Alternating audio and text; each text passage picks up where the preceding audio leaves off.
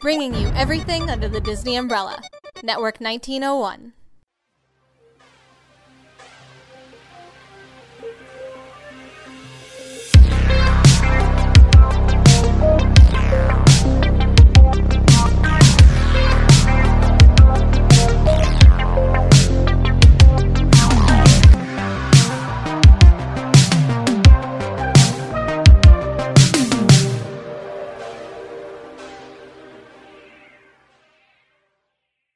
Hey everyone, welcome back to Lipstick and Lightsabers. I am Shannon. And I'm Alex. And today we are going to be talking about the Hades and Persephone myth.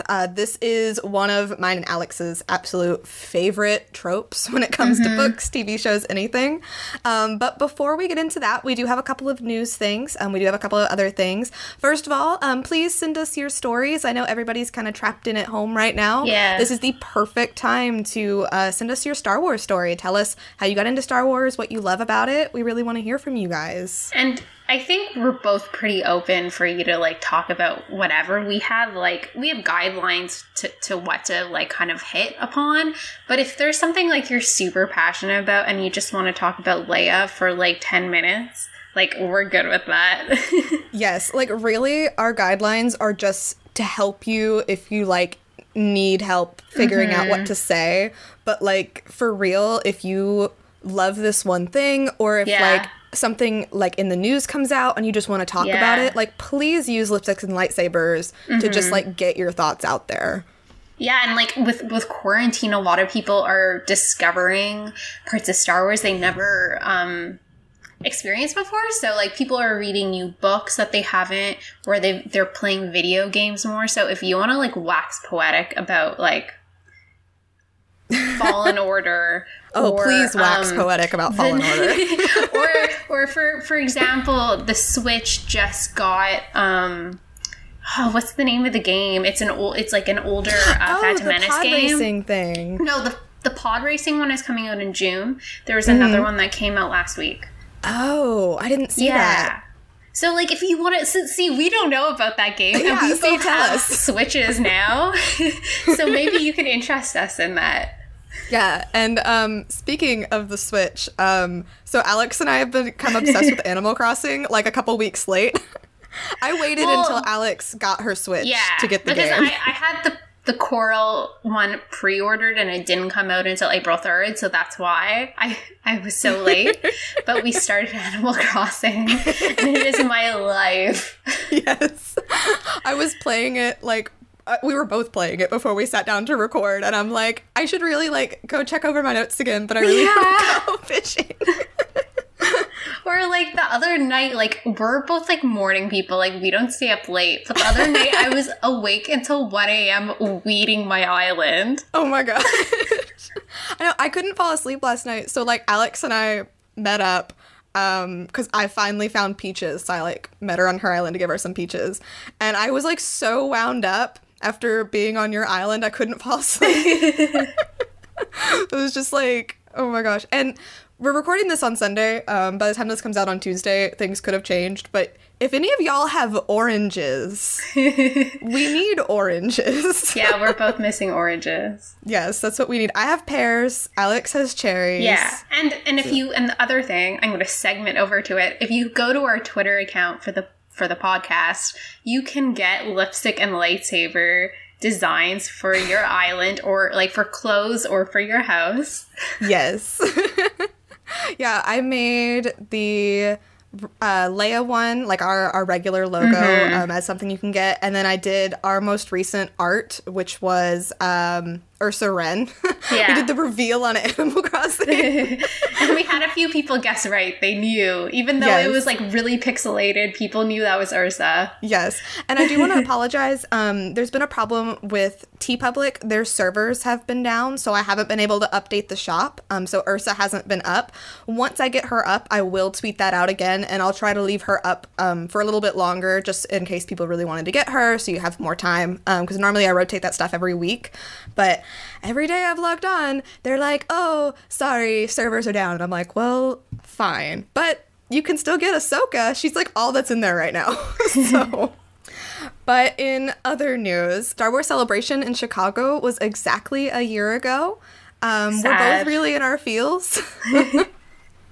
I miss Celebration so much. I think it would be different if next Celebration wasn't so up in the air.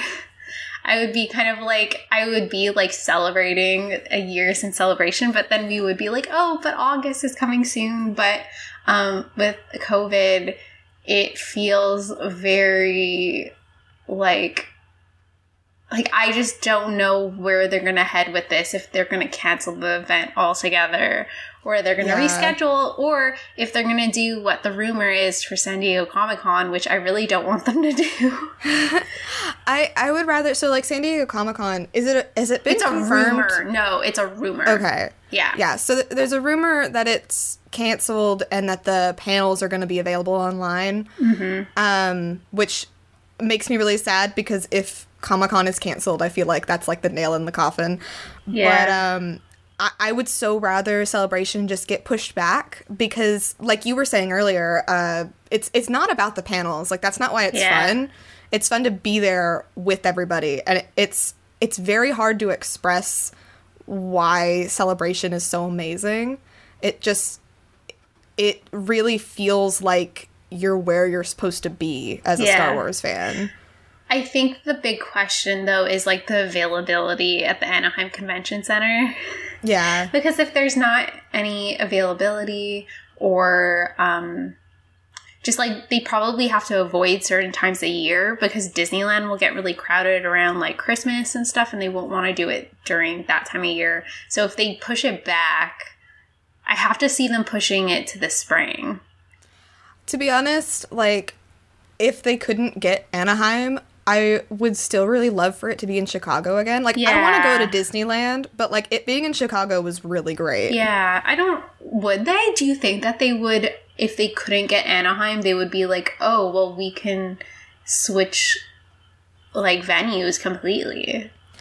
I don't know. I feel like it would depend. Like, I don't know anybody in any of that. I don't know what their thought process is at all, but like Chicago is a bigger venue. I don't know if it would be like easier or harder to get, but I'm sure they don't have as many like crowd constraints as Anaheim. Well, I think as long as they make it really easy for you to get a refund, because like obviously like all these people are like counting on it being Anaheim, and it gets changed to a completely different city. Not even near Anaheim. There would have to be a lot of things set up for that to go smoothly. Yeah, for sure. And there are a couple people already that are kind of dropping off of Celebration, which, like, totally understand. Yeah. It's a scary world out there. Like, I don't even like going out to the grocery store. I've been in my house for so long that when I go out, I feel weird. So, or like, I totally get it. When you're watching Netflix and you see people, like, touching each other, and you're like, wait, you shouldn't be that close. It's like, no, social distance. Oh, to bring it back to Animal Crossing, I was watching a Let's Play, and apparently you can make your characters sneeze, and I was like, don't do that. But yeah, we're still planning on going to Celebration. Yeah, we want to go, like, I mean, my airfare is, like, I'm able to cancel it and get a voucher for another time. So, like, that's what I'm hoping for, is potentially next spring. I don't know what they would have in mind. I'd be sad that I would have to wait that much longer, but I would still rather that than it get canceled. Yeah, 100%. I mean, regardless, like, we are going to be at Celebration whenever it is, wherever it is. Like, we'll still be there for sure. So as far as news goes, not a whole lot. We are kind of in, like, the hiatus for Star Wars right now. We did get some reveals of a couple of new High Republic characters.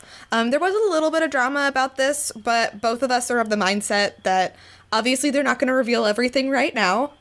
Those books don't come out until August. And, Charles Soule, Claudia Gray, I trust them with my life, so... Yeah, I think the criticism is that they're shining too much of, like, a golden light upon this era of Jedi, and they're perfect and they make no mistakes. And I just, Like they're hammering that home too hard. It's suspicious. It is very suspicious. It does make me worried. Like, this is the golden age, whatever. But, like, you know, the brightest light casts the darkest shadow. Yeah, definitely. So, you know, I feel like there's going to be something going on, but I am going to leave the... For example, like, Master and Apprentice, that was, I mean, 10 years before Phantom Menace? Yeah. And, like, even, I feel like some of that was advertised to being, like, pretty, like, of a good era when it was advertised, and it was, like... Well, so and, like, messed up. We were both really surprised by that, because I didn't think I would find anything to enjoy in a Qui-Gon book. Mm-hmm. And it was probably, like, the favorite of the year. Book of the year, yeah. Yeah, it was so good. And, like, same with Dooku, Jedi Lost. Like, obviously it was about Dooku, so you know that he's gonna be a sad boy. a drama queen, drama, too. Yes. But, like, he does, like, grow up in a kind of a golden age of the Jedi. But even then, there was corruption. There was a secret pregnancy. Like, there was lots of stuff going on with the Jedi. But I will leave the link to that in the description down below if you want to check out any of the new characters. And then the other thing that we got is that Obi-Wan, the show, did get a new writer. Again, there was some drama over that. We're going to kind of skip over it. It's still too soon to tell with Obi-Wan or Cassian. I don't know where they're going with anything. I just don't like that they haven't mentioned Cassian in a while. No, yeah, they haven't mentioned it in a very long time. That puts me on edge. Yes. Makes me nervous. I need Cass, even if, like, we only got, like, a glimpse, as long as he gets to discover the texture of Yaba, that's all I want. Yes. Cassian, out of the 3 before Mandalorian came out, Cassian was the one that I was looking forward to the most. Yeah. And I'll be really sad if that doesn't happen. Yeah, for sure. I mean, I love Cassian. He's such a good boy. And, like, Diego Luna is amazing. He's so good. I did really love the romance aspect with Jyn. And, like, obviously that's not going to happen because it's only for Rogue One. But I would be interested. Something like Solo and have another romance. I would be interested to see what they're going to do with it for sure. Because, Cassian doesn't trust very easily, and that spells interesting tropes. So, since we're already kind of talking about shipping, I think it's a good time to get into our topic for this week, which is the Hades and Persephone myth. The best shipping myth. Oh, such a good shipping myth. So, so good. I mean, if you guys don't know Hades and Persephone, you know, it's a Greek myth. It's been around forever.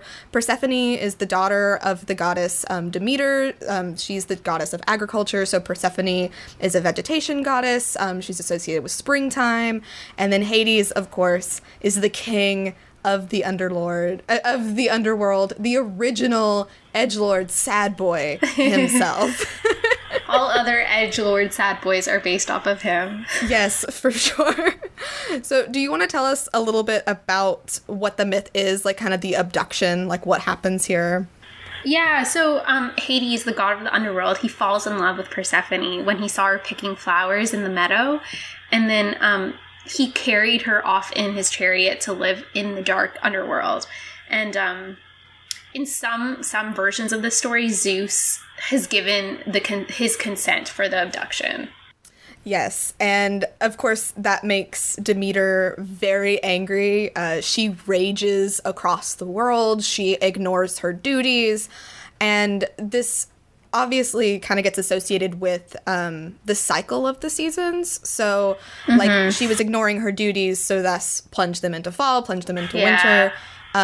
It's also like the flowers going away back into the earth, and then they come back in the spring, because Persephone does get to come back to the world and her mother for spring. For I think it's a third of the year. She spends 2/3 with Hades, something like that in there. In a lot of the myths, you know, Persephone doesn't have a lot of agency. It's not really about her. She is very much like the object of the story. It's more about like Demeter. It's more about she Hades. Doesn't get a say. Exactly, yeah. And even when it comes to, like, her going back to her mother. Like, the reason she has to come back to the underworld is because she was tricked into eating pomegranates, which if you eat any food by your captor in a lot of myths, that means that you must return to them. So she doesn't get, like, a ton of agency. And, like, Rick Riordan, I love him. He does Percy Jackson. He does a lot of good retellings. But, man, he really drops the ball with Hades and Persephone. He does do a retelling of it called Persephone Marries Her Stalker, which is just, it's really bad. And Persephone is, like, horrible in this. But it does stay really true to the story. But what's really good, I think, is when you see how this myth gets transformed and how femme gays have been injected back into it. Yeah, I was saying to you, like, the best versions of this myth that we love are ones that are super femme gays, and, like, femme gays versions of this story have really, they've given Persephone a lot of agency in the sense that they kind of give her this inner darkness, and that she already has, but Hades kind of brings it out of her. Yeah, it's like, you know, originally in a lot of myths, like, everybody's just an archetype. So with Persephone, she is just this, like, perfect child. Right. She's this golden child. Even her original name, which was Kor or Kore, I'm not sure how you pronounce that. It was just the girl or the maiden. Like, that's all that it meant. She was just this daughter. And it is interesting that she gets renamed Persephone, and, you know, she is kind of known as this dark underworld queen. She has equal dominion over the underworld. She is the bringer of death. So, like, those elements were still there. And I love seeing people, like, take that and go, like, okay, well, maybe she had this darkness in her, and Hades, like, allowed her to explore it. Explore her shadow, like, open up and kind of figure out who she is. So, and I did want to bring up her being this queen of the underworld. It's really fascinating. Like, there are some myths I was looking up. Some people don't even speak her name because she is this underworld queen. Like, they're so afraid of her. And it's interesting because, like, Hera, who is the queen of the gods, she's married to Zeus.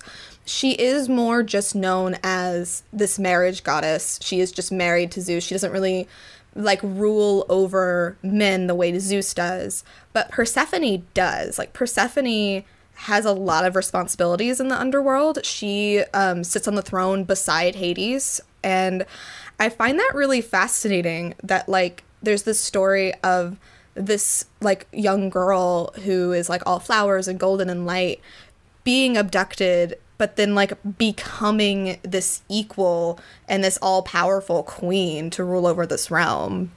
So we did ask you guys, what are some of your favorite tellings of Hades and Persephone? We got a lot of the same answer, which I was kind of expecting. Yeah. So do you want to talk a little bit about Hadestown? Yeah, so I can't pretend like I'm I'm very knowledgeable in it. I listened to it very, very recently.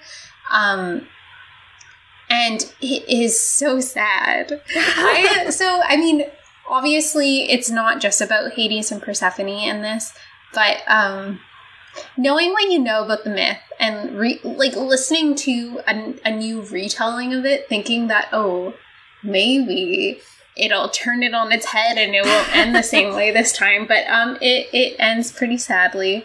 Hades is in this Broadway show. He's tough in a way, but there's also some softness to him, which we always love to see. The inner sad boy, the inner soft boy. In these retellings, and he is stuck between a rock and a hard place trying to decide, like, I can't show my vulnerability to the underworld, but I also, like, I need to let these people go. So you get a little bit of Persephone in there too, but the music's really beautiful and it's good, and I highly recommend it. Yeah, I haven't listened to it yet. I don't know why I haven't, because I've heard so many good things about it, and, like, I love Hades and Persephone. It also has Orpheus and Eurydice. Is that how you say her name? I'm not sure, but that's the story of, like, you know, he loses his love and he goes down to the underworld to bring her back, which we also see in Star Wars. That's another good myth that kind of gets tied in here. I think, like, something you can kind of get out of this, especially with what you said about Hades and Hadestown, is the tropes, like, of who Hades is and who Persephone is. So, like, Hades, whenever this is being retold, like, his character is kind of dark and isolated, and sometimes people are afraid of him, but he is vulnerable and he is lonely. This version of Hades really just, like, it reminds me of Kylo, especially, like, in The Rise of Skywalker, in the sense where he has to put up this front, like, he needs to be the tough guy in charge. Not that I completely agree with the way they portrayed Kylo and TROS, but it kind of reminds me of that. Yeah, well, I mean, it's kind of like this lonely ruler. Like, a lot of tellings of Hades, like how the world was divvied up and all of this, like, he was kind of left with the underworld. Yeah. And, like, nobody wants to be the ruler of the underworld because nobody's gonna like you. Like, you're the king of hell, you're kind of ostracized. And, you know, like, in our next rec, Lore Olympus, you know, it can be very hard to find love when you're the king of hell and you're very busy and nobody likes you and you're just kind of, you know, this sad boy who wants to be vulnerable but just can't be, you know? Though with Lore, I love how shy they portray him. Oh, I love it so much. So, Lore Olympus by Rachel Smythe. This is a ongoing comic on webcomic. It is so good. The art is beautiful. It updates every Saturday, which I just realized I didn't read yesterday's update. I need to do that. I haven't either. Yes. It's so funny because, like, this story has been going on for, like, over a year. It's, like, over 100 episodes in, and, like, only, like, a week or two has gone by in the story. Yeah. Which does make it really interesting to binge read, that's for sure. I can't recommend it enough. It's very good. It's like a modern take. Like, the world of Olympus is more of, like, a modern city, and then, like, the mortal world is kind of that old Greek style. And Hades is kind of like a powerful businessman. He's in a really bad relationship. He's very lonely.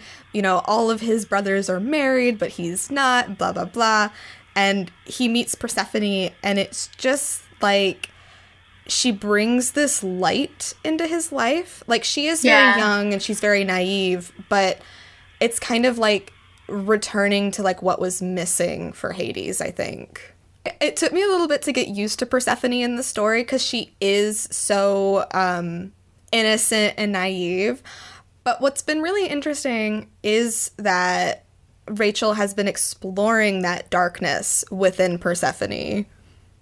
Yeah, and it's really, like, reminiscent of Rey, of, like, this darkness that her, like, this man is bringing out of her. And the great thing about this version of Hades is how soft he is and how shy, and he's very different, like, from that version from Hadestown, like I was saying, where that version really puts up this front, where I find Lore Olympus Hades, like, you can read his face at all times, like, his expressions say it all, like, his heart is on his sleeve. Which is, again, I would say very Kylo. Yeah. I think, like, this really reveals another interesting aspect of the Hades and Persephone dynamic, because it's, like, multifaceted. Like, you have Hades, who on the surface is that, like, dark underworld king, but then underneath is very soft and is very vulnerable. And then with Persephone, it's the opposite. Like, she is this, like, flower goddess of spring, la la la, like, especially in Lore Olympus, you know, she's this teeny tiny little pink girl. But she's a temper. She has a huge temper. Like, she's the one that you don't want to cross. Like, she is the one who, like, will go off. She is the one who will, like, lay the hardest punishments down on you. And I think it's really important that women get to explore that side of themselves. Like, they're expected to be that flower goddess Persephone. Yeah. And so often women don't get to explore that queen of underworld, Persephone. I think Rachel does a really good job of attributing female coded traits with Hades and then male coded traits with Persephone. Yeah, especially when you get into this happens a little bit later in the comic, but there's an interesting side story going on with Persephone and Ares. And Ares, obviously, you know, he's a very male-coded god. He's the god of war, rage, aggression, like very masculine. And it's really interesting that he talks about how him and Persephone have so many similarities. And like there's something that Persephone did that like attracted his attention. And I'm so excited to get to see her explore all of that. It's going to be really, really cool.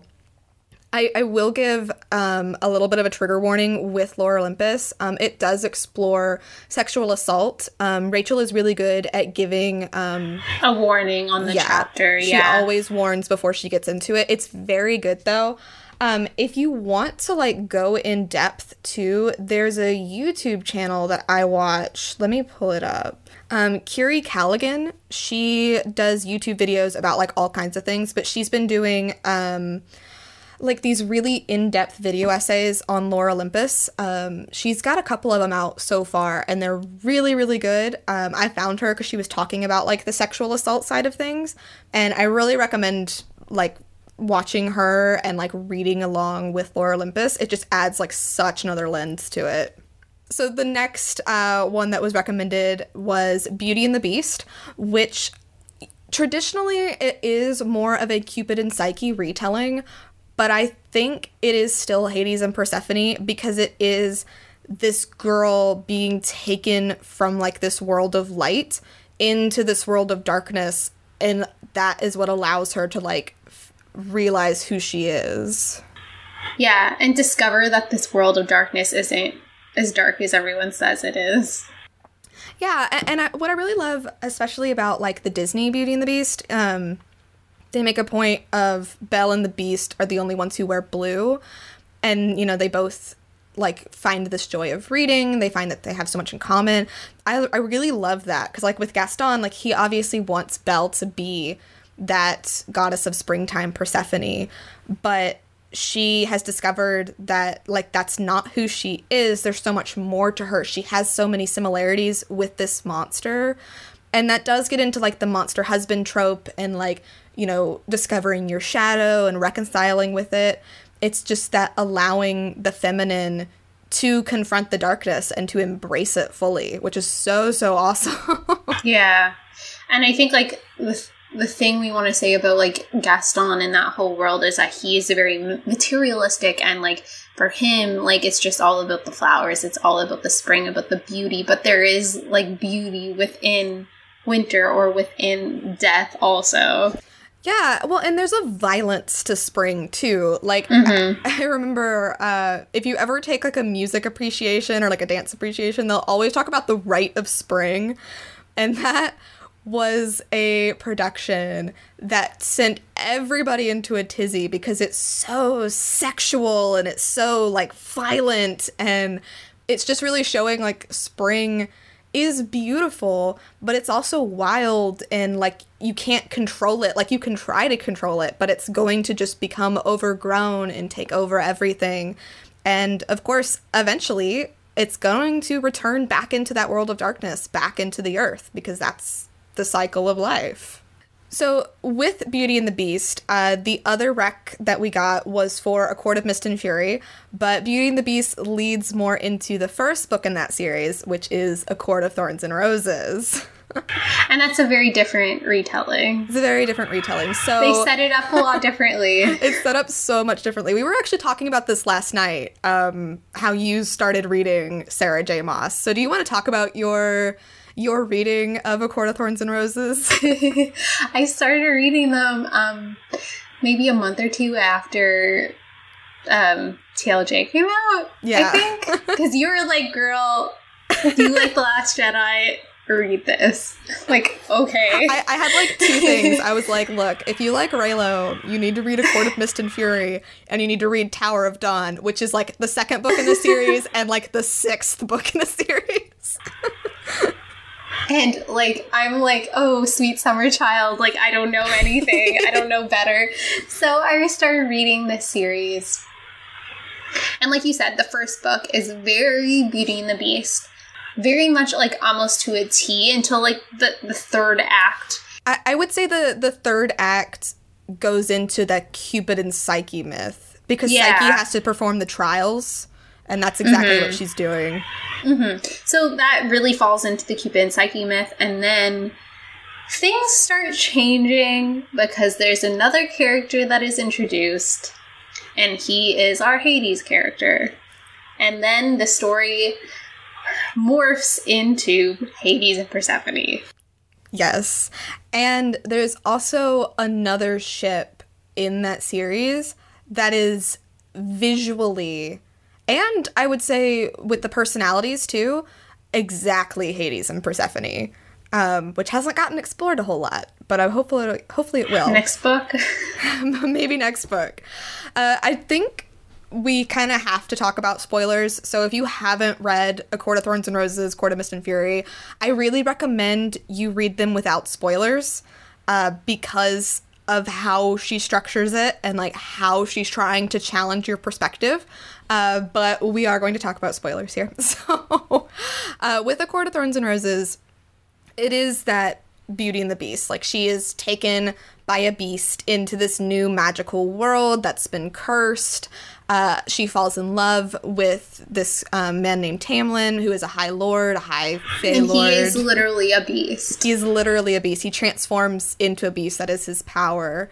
And as the story goes on, he is taken when Feyre, the main character, doesn't break the curse. And she has to journey under the mountain and perform all of these acts. Yes, the underworld. She has to perform these acts, these trials, to prove her love to him and to try to break the curse anyway. And that is exactly what Psyche has to undergo, because when Psyche realizes the truth of Cupid, of the beast, Venus punishes her and makes her do all of these trials to try to get back to Cupid, to prove herself worthy of loving him. And she goes through all of this, and she gets help from another character named Rhysand, who is the High Lord of the Night Court, which is known for, you know, nightmares, all that kind of stuff. They're really known as, like, a terror of, like, the whole land, basically. Like, it's like, oh, like, you don't want to go there. Like, people get tortured there. Like, it's awful. It's, even though Under the Mountain is definitely, like, her journey into the underworld, like, the Night Court, I would say, is, like, what you would think, like, the kingdom of the underworld to be. That's the perception. And, I mean, he's got bat wings. He's really dark, but, like... Bat boy. Yeah, bat boy. Like, you're reading this, you're like, I'm interested in you. You might be a secret sad boy. Those are the best kinds. But she becomes indebted to Rhysand, and because of this, she has to spend periods of time with him in the Night Court. So she's taken from the Spring Court with Tamlin. It's for a week every month, right? Yes. So that is definitely that cycle of, like, taking this springtime goddess out of her home and taking her into this world of night.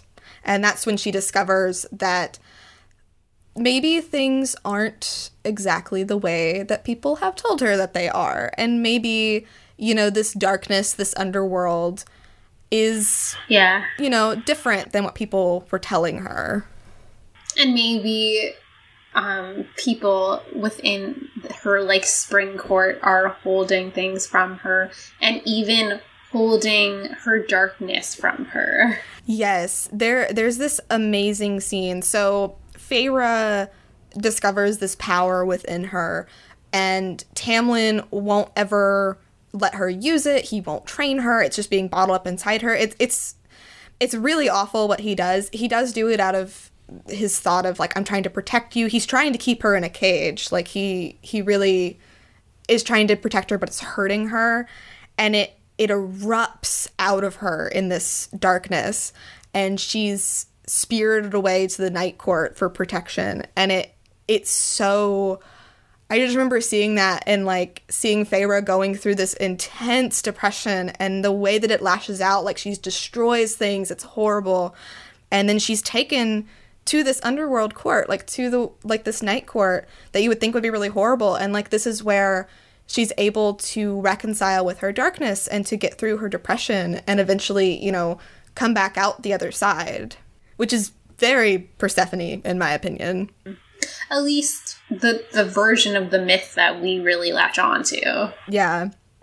That is being explored in Lore Olympus. Like, there have been hints of Persephone having done something like this same kind of thing, like erupting out of her, this darkness that she couldn't contain. And I think that's a really interesting trait to give Persephone. It's like you try so hard to be that flower goddess and to be that, you know, beautiful, perfect thing. But when you ignore that darkness in you and you let it fester, like, eventually it's gonna come out, no matter how hard you try. So the other ship in that, there is another character who's very into gardening. She's very quiet. She's very, you know, like a good girl. She wants to do things the right way, all of this. And there's an interesting connection between her and one of the other members of the Night Court, he talks to shadows, he's very quiet, he's very dark, and I need this ship to be canon. We were talking about this ship today. Yes, we were. It's very good. It's very good. Well, and it's interesting, too, because Sarah J. Maas writes about, like, mates, like soulmates, like Forspawn type stuff. Yeah. And they are not mates. Like, we know who her mate is. She has another mate. Yes. But there's the connection, the romantic connection isn't there. Yeah. I really want Sarah J. Maas to explore that. I think there's something there. And man, I just feel for him because he was in love with this other girl for so long who never loved him. And now he's in love with somebody who has another mate. And I'm just like, baby, please be happy. I'm really looking forward to seeing that being explored just because he's such a different character than Rhys. Yeah. He's very different. Yeah. Did you read A Court of Frost and Starlight? Yeah. Yeah. He's so good. I love him. He's such a baby. So Sarah J. Maas, we both highly recommend her. She's really great. She does have her own problems here and there. Yeah, when it comes to culture, and I think with the way that she writes a lot of her male characters too, she writes them all very similarly. But yeah. But that's why I want to see this other character being explored in another book, because he does seem different. He's very, very different. That is for sure. Because her new book, Crescent City, like, Bryce is very similar to Aelin, and I would say, like, Hunt is very similar to a lot of the guys that she's written before. Even Rune, who I think is going to become more of a main character. He reminds me a lot of Dorian. So, like, I'd really be excited to see her explore a little bit more. We haven't gotten really Hades and Persephone with Crescent City, but I'm not ruling it out because she always sneaks Hades and Persephone in there. She always does. So her other series, Throne of Glass, this one has a lot of more fairy tale princess type retellings. Like, Throne of Glass, like, the whole concept of it was, what if Cinderella wanted to go to the ball to kill the prince? So that's kind of where she started from it. But as the story goes on, there is a dynamic where one character named Lorcan is blessed by the god of hell and darkness, and then this other girl, Elide, how you say her name, who, she's not necessarily Miss Springtime Goddess, but she is naive, she is young, and she does discover this darkness within her that he allows to come out of her, and he is very drawn to her in a very Hades Persephone type of way. It's very good. It's very good. My favorite scene in her entire thing of books, I think. All of her books, and every single one. I think so. Is it happens exactly halfway in the very last book in Kingdom of Ash, and it is an Elide and Lorcan scene, and it's so good. It's so Persephone embodying this queen of hell charging out onto a battlefield to save what she loves. I was screaming. Oh, it's so good. I remember when I read that and I was like, Alex, please. Oh, it is so freaking good. Like, that's not my favorite ship. I am, hot take, my favorite ship is Chaol and Irene. I'm sorry. But they are very Beauty and the Beast, and I love them. But man, that you're scene just is like, so you good. love Chaol. I do love Chaol. You will die for him. I will die for Chaol. I'm so sorry, everybody. I know, but like he gets a good redemption. I just like he comes back. He learns so much, and he gets the trope of life forces being tied together. So yeah, it is a very good trope. It's a very good trope. That book is very Reylo. And I really Why didn't like they it. do that for Tross? Because they're dumb, Alex. Because men, that's why. So our last two recommendations that are not associated with Star Wars are a little bit more like when it comes to the tropes, because they're not straightforward like retellings, but they do embody it, I would say. So for the first one, Avatar: The Last Airbender, we got Zutara. And I think for them, it's more just like the tropes in the terms of their personalities and like where they come from, more so than like necessarily their entire arc. Yeah, for sure. And obviously like this one, they do not end up together, though that was apparently the plan. But now they've been pedaling back on that. I don't know. I will be forever bitter that Zutara didn't happen. Yeah, I'm glad when I did watch that series, I already knew. I knew that they weren't going to end up together, but it was sad anyways. Makes me really sad. But like, yeah, I was going to call her Zutara. Katara, she is kind of that like naive girl, kind of descending into this darkness, discovering that she has this darkness within her.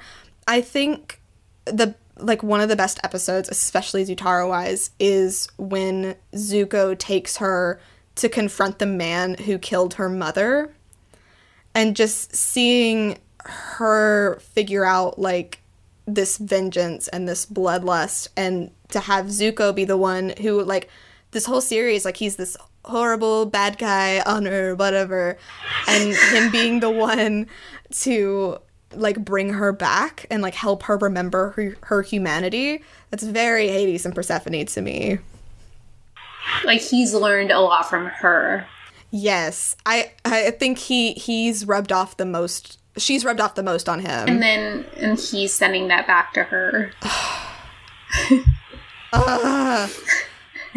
Alex, when are you gonna read Heart So Fierce and Broken?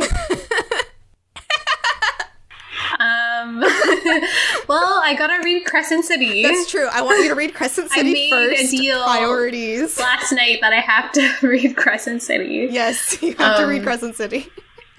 Maybe when you read Crescent City, we'll talk about it on here. I got caught up in reading Tross and then Animal Crossing, but I will go back to Crescent City, I promise. Yes. I gotta save the chickens. You gotta save the chickens. It's just every time I think of, like her teaching him so much and then it rubbing back off, I think of Heart So Fierce and Broken. Because she teaches him how to be gentle, Alex. Alex. You don't understand. It's so good. I'm gonna die. But our last recommendation is Twilight. I've been rereading Twilight and watching the movies. You've been watching the movies. I'm on Breaking Dawn. And I've never seen Breaking Dawn. I was like, okay, so I definitely have seen the first Twilight. multiple times in a sense where I can like follow the story and remember it as it's playing and being like, okay, yeah, I remember this. But none of the other movies I have like much memory of. Now, and so I started Breaking Dawn last night, and it was wild. Like, I was like, I don't remember any of this. Except the bed breaking. No, nobody remembers anything except for the bed breaking. No, and I think I only remember that from the book. I don't think I remember it from the movie. But here's the thing. Okay, raise your hand if you remember there being smut in Twilight. Who remembers there being smut in Twilight? I was so floored. It's a fade to black. And like, it's not even just a fade to black. It's like you miss so many scenes fade to black. But the movie isn't really. Maybe that's why. Do you remember the movie? No, I've never seen it. Okay, but so I don't know. I don't know. I just like, I can't believe I never understood how 50 Shades started as Twilight fan fiction. I get it now. Yeah. Like, I feel so like cheated because these books are so horny.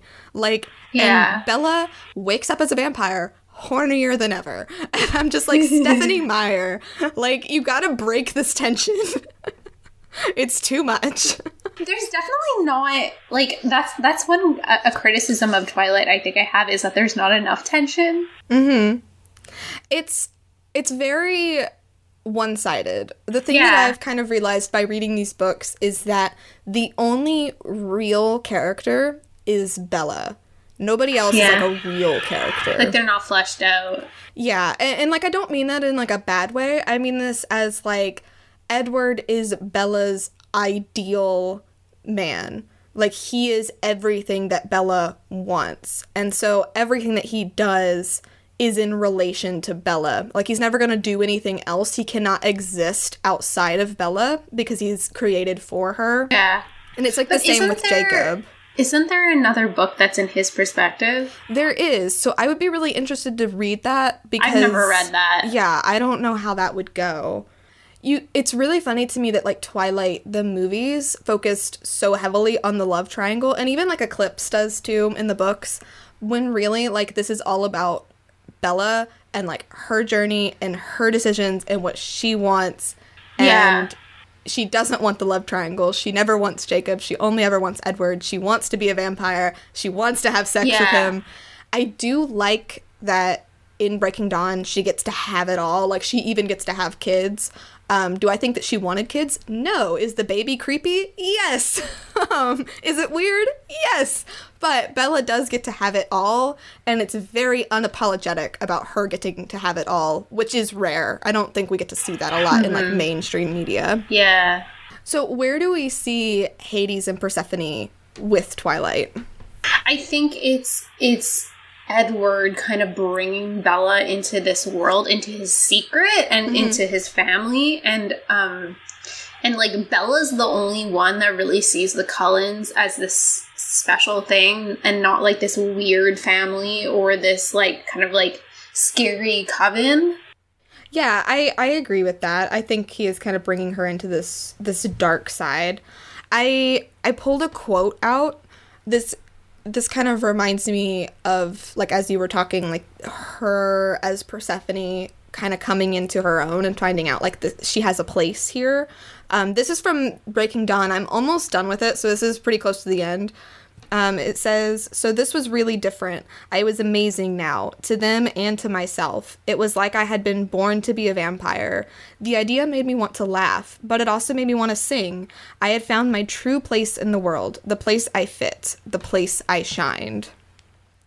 Because in the first book, it really does hammer home. Like, she's very uncomfortable, she's very awkward, she doesn't feel like this is right and this is where she belongs, but through that secret with the vampires, through this new world, like, she does kind of see, like, this is what I want, this is what I'm supposed to be.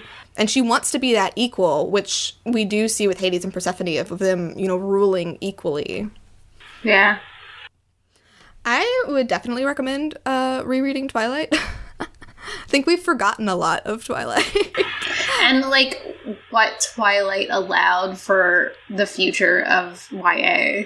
Yeah, I think reading him, you really see, like, oh, like, this is where this trope came from, and oh, this is why so many books are written this way. Like, even with fan fiction, like, as I'm reading them, I'd be like, oh, like, I've read a lot of fan fiction that does this kind of thing, and, like, it's because Twilight kind of, like, allowed it to be okay. Like, I looked up young adults on, like, Wikipedia, just seeing, like, where it started and all of this, and it talks about Hunger Games, and it talks about Harry Potter, and it skips Twilight. And I think that is a really big error, because Twilight was written by a woman, for women. It's so unapologetically feminine, and a lot of YA does that. Yeah, and Harry Potter didn't start out as YA. It evolved into that. Yes. And we wouldn't have gotten Hunger Games without Twilight, I would say. Yeah. Like, for sure. I will say that the books get worse as you read them. I'm so over it. I'm ready to be done with Breaking Dawn, just because they get very repetitive and very long. But it is still interesting. I think the weak point is Jacob in general just being so repetitive in every book.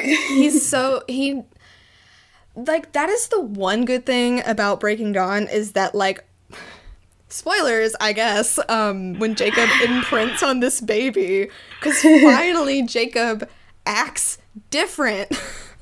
Like, finally he's not, like, lusting after Bella and having the same conversation with and Bella. Telling her what she can and can't do. Oh my gosh. Like, finally he's, like, changed as a person, but, like, what a weird trope. Stephenie Meyer. There's a lot of things to unpack with her, that's for sure. So, are you ready to move into some Star Wars related Hades and Persephone? Yeah, I think so. All right. So, I would say, like, the OG Hades and Persephone. I mean, obviously Reylo, it's very coded. We're going to talk about Reylo. But Annie Dalla definitely has a lot of that in there, too. Mm-hmm. I think that there's... It's interesting to take that point from the Phantom Menace, though. Because Annie is definitely doesn't come across very Hades-like. No. I think visually, the first time you see it is obviously when they're having the picnic. Like, there's lots of flowers, and, like, even Anakin in that scene still kind of, like, stands out. Oh, boy, that scene. That scene. But I think, like... The pear. Oh my god, she eats fruit! She eats fruit! She eats the fruit! Oh my god! It's George Lucas! George Lucas! He's definitely, like, pulling on these tropes. Like, you don't really see her, like, be taken, like, into this dark side, because, you know, she doesn't exist when he's Vader. But she does still embody those Persephone characteristics and those tropes, I would say, though. Yeah. I think that Anakin's Hades, like, traits are brought out of him by being with her. Yeah, which is kind of interesting to think about. Like, she challenges, like, obviously, like, his Jedi training and all of that. Like, she shows him that, like, there could be a different life and, like, a different way. And that does manifest in him in, like, frustration and darkness. Maybe he's Persephone. Maybe. I think you could definitely flip the roles. I think you could. That's wild. Because she is, you know, this powerful ruler who has to put up this front. Like, you see this in Queen's Shadow, but she's lonely and she wants somebody to come in. Senate is the underworld. Yeah. It's interesting. It's like, without the visuals, it kind of works. Yeah. I like that. That's really interesting. Their story does morph into the Orpheus myth, though, especially in the Vader comics, with Vader always trying to bring Padme back. He's always looking for her. Very sad boy. He's so sad. I love sad Vader. And I really do think that they're going to do that to Rey. I really do. If they don't, what was the point? I know. So... we are beating around the bush here. Or no, let's go ahead and talk about Reylo. So Reylo, this even adds to it because Reylo is reverse Amidala, isn't it? Yeah. So yeah, it comes in there. They truly embody like a transformed Hades and Persephone myth. Like, even though that she's in this desert, she is still associated like with flowers. With flowers. Yeah, because she's trying to bring those desert flowers back to life. And her name is Ray of Light. Like she is feeding the flowers. She's like sunshine. She is the giver of life, I would say. And they do, I do think they explore that in The Rise of Skywalker with the healing aspect of it. And she's the one who teaches Kylo how to heal and how to give. Yeah. So that is that reflection coming back Healing, in there. though, is something that we always expected in the last movie. Oh, yeah. 100%. Regardless of if it was going to be good or not. Yes. Well, because I think we always expected that, like, transformation element, like that death of, who you were before and then being healed and brought back. Like, that was always something that we were gonna see with a dynamic like this. The minute, like, whenever I talk to, like, 2015 Reylos or, like, I see, like, old posts or anything, like, the biggest thing is him taking her in the forest. And taking her on his chariot to the underworld, which is, space and the Star Destroyer. Oh my god. Yeah. He literally abducts her from this world of nature and takes her into the darkness. And nothing else mattered in that moment. It was like, what joy does matter? Yeah, nothing matters, just her. And I think you could definitely say, like, especially in the book, like, the way he's so fascinated with her, like, he's immediately drawn to her. Like, that is very true to the original myth of him falling in love with her immediately and being like, I need this girl. I need to know what's going on here. And their fights in the snow, like, that is a very, like, fight in the underworld. Like, he is very in his element and she stands out for sure. Yeah, and the ground even splits. Like, it's under destruction. Another big thing is that darkness in Rey, which sort of gets explored in episode 9, but I think it goes deeper. So good. It goes way deeper. Everybody expecting Rey to be this, Jedi, like this good Jedi, the way that, we had always thought them to be. But her discovering that there is that darkness in her. There is something else. And Kylo being the one to tell her, like, it's okay. And, like, you can work through this. Like, don't shove it aside like I did. Like, you need to embrace it. And I kind of want to bring us back to The Last Jedi in the Mirror Cave.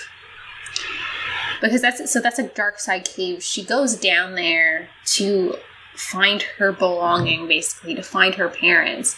And you see someone walking towards her, and his silhouette really looks like Kylo, but then at the last minute, it kind of morphs into Rey, and she sees herself, and, like, to me, that's her seeing him within her, like, that the dyad, like, the darkness that's inside of her is part of him also.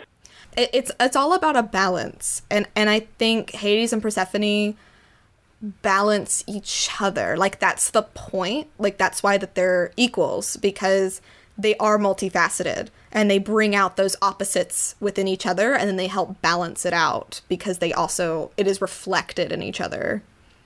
I did a lot of research when I was looking up for Tangled about, like, sun and moon imagery and sun goddesses and all of this, and a lot of the times, like, the sun, whether it's, like, masculine or feminine, like, it has both. It has those masculine traits and those feminine traits. Like, it is this bringer of life, but then it is also this fiery rage and destruction.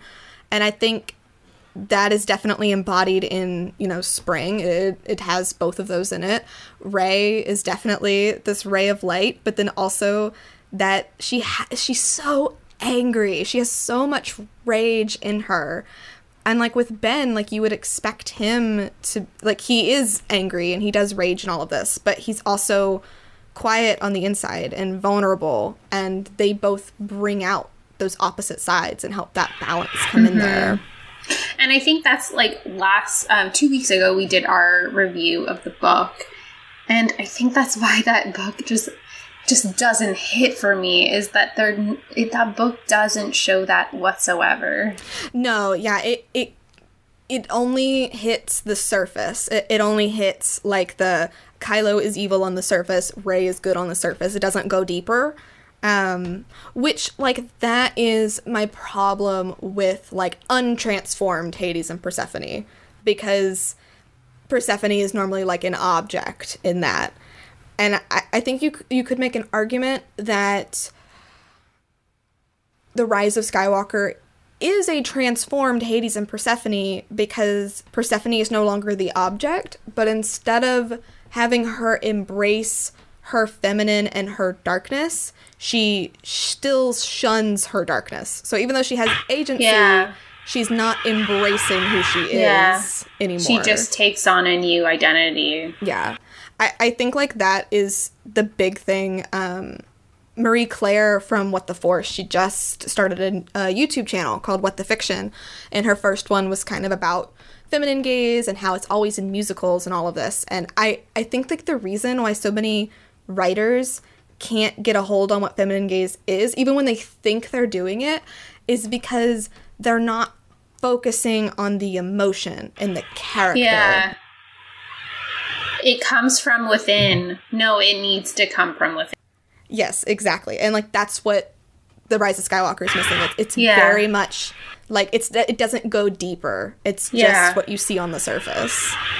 And it's like, I think the Western world is not going to get used to that type of story if they don't tell it enough. Exactly. Because we see it with, like, the hate for The Last Jedi and the hate for Captain Marvel. Mm-hmm. The Western world just isn't as used to it. No, it's really not. Like, they aren't used to dealing with the emotion on the inside and, like, dealing with, like, who you are and, like, going through all of that. I don't really know where that comes from, like, why, like, Western media is so opposed to it. I think you're trained so much to be told this is what we're used to, this is good. Oh, this is different, so therefore it is bad. Yeah, it's such a shame, because there's so much potential there. Yeah. And, like, we've talked about this, Alex and I are both on the train of, like, you know, resurrection and Ben Solo's going to come back and all of this. But I did see somebody point this out, and I definitely agree. I want to see them take The Rise of Skywalker and acknowledge the harm and fix it. Like, you can't have Rey the way that she is. Like, she needs to confront the darkness in her, because right now she's just pushed it aside. Yeah. And I don't know if they're gonna do it like that. I hope that they will, but only time will tell. But, you know, we can always hope. There are a lot of Star Wars stories coming down the line, and a lot of books. We do see this as well a little bit in Dark Disciple with Ventress and Voss. We love this book. I, like, when I put this down in our notes, I was really thinking about those moments where Ventress takes Voss to Dathomir. Mm-hmm. Dathomir is, like, underworld to the extreme, which makes me wonder, like, if we ever get to see that Maul Kira story, how that will be. I think you could argue that Dathomir is the underworld for the feminine. Like, this, because, you know, it was home to the Night Sisters. There are the Night Brothers, but it was it's a matriarchy. Yeah, it was a matriarchy. Like, this is where, like, women and the feminine can, like, make that descent into darkness and, like, embrace it. And that is what Ventress is trying to get Voss to do in that book. For those of you who haven't read it, Ventress, you know, she's a very popular villain from the Clone Wars. Voss was a Jedi, and Dark Disciple is based off of unaired episodes of the Clone Wars. They are working together to try to kill Dooku, and they come together in a really interesting way. They do fall in love, but it's really fascinating to see their dynamic. Yeah, she's definitely the Hades character in this version. Yes, for sure. Well, and I think she is, like, you do see a little bit of that naive thing with Voss, because there's so much about the dark side that he doesn't know. And she helps him tap into it and learn to live with it. Yeah. And you have to wonder also Fallen Order, like, because at one point, from what I understand, Fallen Order, Marin and the second sister were one character, and then they split them together, split them off, and I have to wonder, like, when that was one character, like, what was that looking like? Was that Hades and Persephone? Obviously, in this case, Cal is our Persephone. I think any Jedi is probably going to be a Persephone character, because they are about upholding the good, especially, like, the way they get in, like, the prequels, because they are, like, shunning that darkness a lot. This is, again, making the case even more that Anakin is Persephone, because he has to learn to live with that darkness. Like, he has it within him, but everybody around him is telling him, like, no, be this thing, be this type of Jedi, and he has to explore it. He has to make that descent. Yeah. And you see what happens when you don't allow yourself to do that. I think we could see that come in High Republic, just because we're dealing with so much Jedi stuff, and they are talking so much about, like, we're in this golden age. I do think we're going to have a character be introduced that is going to show one of them, you know, but what if that wasn't the only way?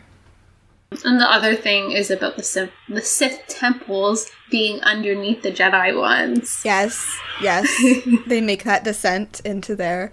It's really fascinating. And, like, you have to have both. You know, Hades and Persephone rule together. You have to have the balance. You can't have one without the other. A while ago, like with Game of Thrones, Sansa is a little bit of that Hades and Persephone, because she kind of has to come into her darkness. There's not a set Hades character with her. Yeah. But she does kind of embody that Persephone a little bit. Oh, I like that. I really like Sansa a lot. I do too. love her story. Yeah. And I think you see, again, like, that hate with Sansa. It's because she's very feminine, and she wants to hold on to the way things are supposed to be, but she eventually finds out that, like, that's not going to be the way that things go, and, like, she has to survive, she has to fit in, and she does that in a very feminine way, which is very different from her sister Arya, which, again, it's just that people don't seem to get the femme gaze, and a lot of times that results in people not understanding it, and they don't like it, and then they hate it. It's sad. It is sad. It's very sad. And it's like, it's too bad that Black Widow isn't coming out soon, because I was kind of looking forward to that, to see what they were going to do. Not that, like, like, Black Widow is one of my favorite characters, but just seeing a new superhero movie created by and directed by a woman would have been nice to see, but now we gotta wait for it. Yeah, I was kind of hoping that they would drop a lot of their new stuff, like, on Disney Plus, but they're really just pushing it back. They don't want to lose all the money. Yeah, which I get, but, like, come on. Like, Emma, that was such a good thing to do. But Emma was already in theaters. That's the difference. True. And same with Onward. Onward was already in theaters. So I think the only release that they did that went right onto digital was Trolls, the new Trolls movie. Nobody was going to see Trolls, let's be honest. Especially not with Onward out. But I think, like, the biggest takeaway here is that Hades and Persephone is a myth that has been greatly influenced by the feminine gaze, as it has been transformed. And, like, a lot of the times when you see feminine gaze stories, it is going to tap into that, because it's going to tap into Persephone going within herself, figuring out what she wants, embracing that darkness, and it will be brought out in a character that society wouldn't expect to be with that kind of person. I think is like the main way it's been transformed. And if you are looking for good feminine gaze stories, we both highly recommend Emma. Emma's so good. So I want the price to come down so I can watch it again. I know, yeah. Or I'll just, like, when it comes out, to just buy it. Like, I'm buying it. Yes, I'm so gonna buy it. We've also been watching Handmaid's Tale. Very femme gaze. Very femme gaze. It's definitely, like, trigger warnings for sure. Yeah. It has got a lot of mature content in it, but it is very femme gaze. And I just started season 3. I'm not going to spoil anything. But my favorite character is the wife, Serena. She's horrible. She's like a Cersei type of character. But I'm rooting for a redemption. And I want her and June to work together and burn it all down. I have a feeling she's going to die. But I've really loved seeing her journey. It's fascinating. Yeah. It's really, she has to go through a lot of emotional work. It's very, very cool. And I binged Killing Eve last week. So I'm all caught up on Killing Eve for the new episodes this week. And it's good, Shannon. I know. We gotta watch it. I think you could even make an argument for some Hades and Persephone trace in that story too. And the great thing about Killing Eve is every season there has been a different head writer, and they've all been women. So Phoebe Waller-Bridge is like the creator of the show, but she was the head writer of season 1, and then season 2 had a different woman as their head writer, and then season 3 it's a different woman as their head writer. That's really cool. And by watching the show, I can totally see why Phoebe Waller-Bridge was hired onto Bond. 100%. Now I get it. She's really killing it when it comes to bringing out the feminine gaze in, like, traditional masculine stories. Yeah, exactly. Like, she's so creative. Like, Phoebe Waller-Bridge is an amazing writer. Like, amazing. Genius. She's a genius, for sure. I really would love if she could write Star Wars. That would be so good. Oh, man. Like, she would bring something so fresh and needed to Star Wars. So, do you have anything else to kind of wrap it up? I don't think so. Okay. Well, thank you guys to everybody who gave us Rex on our Twitter question. We hope you guys enjoyed this episode. Like we said at the beginning, please send us your Star Wars stories. You can find instructions for how to do that in the description of this podcast episode and all of our podcast episodes. If you want to just talk about anything, you can message us first. Doesn't matter. We just want to hear from you guys. Like, for real, please use Lipstick and Lightsabers as a place to just, get some emotions off your chest. If you got to talk about stuff, just talk about stuff. Like, that's why we're here. Like, that is what this podcast is for. But if you want to support us, you can always reach out to us. We are on Patreon. You can find links to that on our website. We have our merch store. Like I said, when it's fixed, I will upload more stuff to it. And then you can always find us on Twitter at lip_lightsabers. I'm at McCarter Shannon. She is at Alex Leonis. And we will see you guys in the next one. Bye! Bye!